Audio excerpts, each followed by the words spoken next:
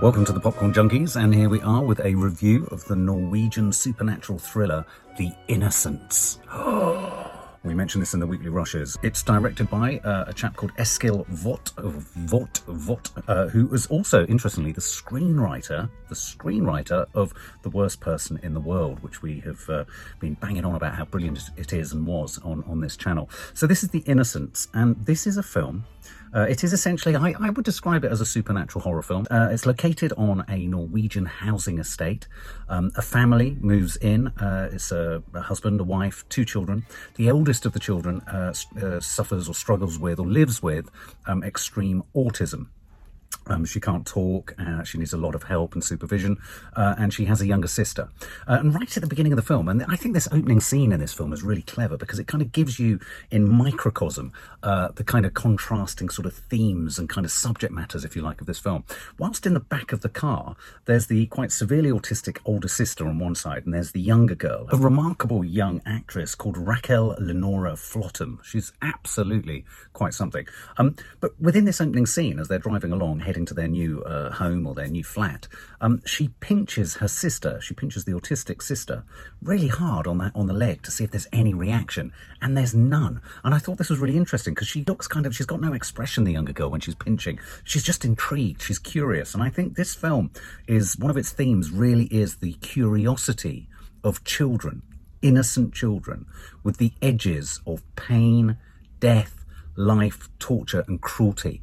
And I think if you think about children are always challenging the boundaries. There's always someone in a group that's kind of intrigued with kind of, I don't know, torturing an ant or an insect or something like that. And there's obviously all the stories of children that kind of kill or torture or are cruel to animals. There's a sort of psychopathy in there. But I wonder if, in a weird way, this film is kind of nibbling at the edges of whether there's psychopathy in the very essence of being a child. So anyway, so you've got this autistic daughter, you've got the younger daughter. She's kind of challenging the boundaries of kind of pain and agony.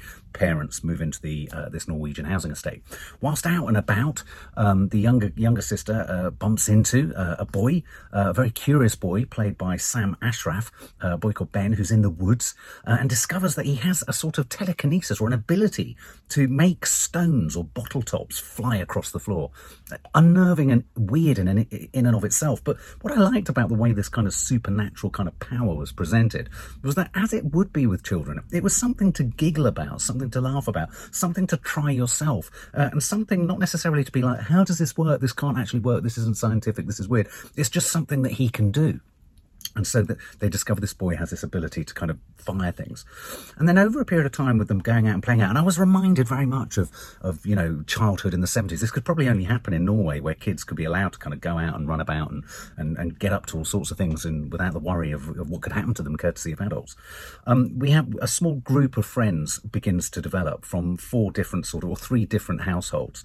There's a younger girl who lives with her mum. There's the boy that we've met who can make things fly around, and then of course there's the two sisters, one autistic and in a sense our key character, the main child, Ida. And so Ida starts to play with this boy Ben more and more and more, and they start to play with this cat.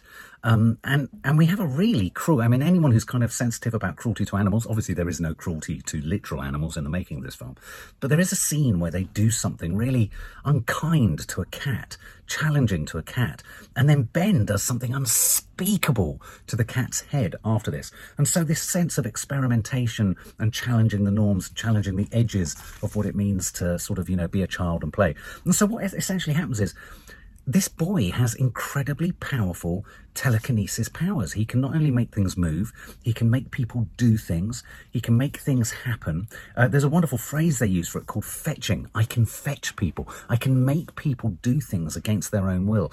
And so a really low-level sense of cruelty starts to creep in. There's a really stressful scene between Ben and his own mum in their flat, where again, you know, he manages to make things move and make things fly around. There's a bit of Carrie in there. It's like Carrie, but it's kind of on a really ordinary housing estate. There's some really wonderful kind of camera work. You know, the film sort of builds. There's a slow atmospheric build as we begin to realise that actually this boy's powers, even though there are some powers now in, like the other girl that they've met, Aisha, who lives next door, they've all managed to. It's almost like they managed to transmit their powers between each other. So, for example, the girl with severe autism begins to slowly be able to talk, courtesy of the pairing almost of one of the other girls called Aisha. So there's an ability between them all to kind of impact and affect each other. And curiously, the one girl who has the least powers, or discovers that she has the least powers in the group, is Ida, the girl that, the main girl that was pinching her sister in the car at the beginning. And so you have this sense of these kids have got these powers. They've got these sort of abilities to make people do things, to make things fly around. The boy manages at one point to make another boy who's playing football's shins snap. Oh my God, the sound of the look is hideous. He makes things fly around. He can crack trees. There's these sort of standoffs where he's kind of getting cross and what have you. It then transpires that he does something pretty catastrophic and awful in his own flat with his mum. And I thought this boy was amazing. He's an amazing little actor, Sam Ashraf.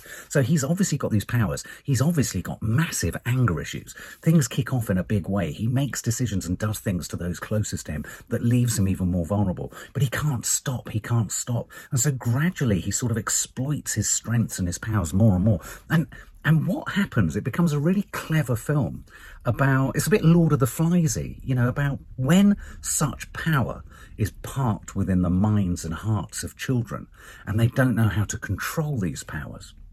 What stops them from just going on a rampage and killing each other?